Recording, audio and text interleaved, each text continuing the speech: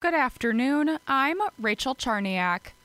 The Green Bay Police Department will have extra staff on hand on Sunday. Clinton Bagun, captain with the Green Bay Police Department. We all know that there's a big game this Sunday, so we're going to have extra enforcement out there on the road throughout the city of Green Bay, just looking for signs of impaired driving and trying to keep the road safe for everyone. The extra enforcement runs February 12th at 8 p.m. through February 13th at 3 a.m.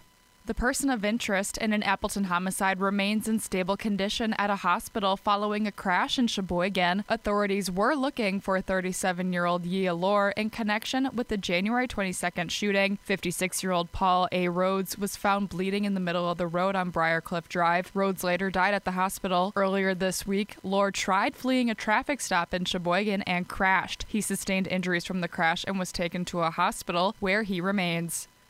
A senior official with the American Civil Liberties Union says audio surveillance at Green Bay City Hall is unlike anything he's heard of before. Jay Stanley says there are privacy laws. To have a recording device that people might not be aware of at such a location is a serious threat to privacy. City officials say microphones were put in due to threatening interactions involving members of the public and city staff. A discussion of the city's surveillance policy is tentatively scheduled for a Parks Committee meeting on March 1st. The city of Appleton is hoping to move forward with its redevelopment plan for Foster's Park to get rid of dead and dying trees. The reason the trees are coming down is because the ash borer has taken effect and has damaged the trees to the point where before long they'll become dangerous. So if we can reforest what's left, it'll leave it natural. That's Parks and Rec Director Dean Gaza. He says funding for the project has already been accounted for in the city's budget. The Finance Committee will review the latest plan on February 20th.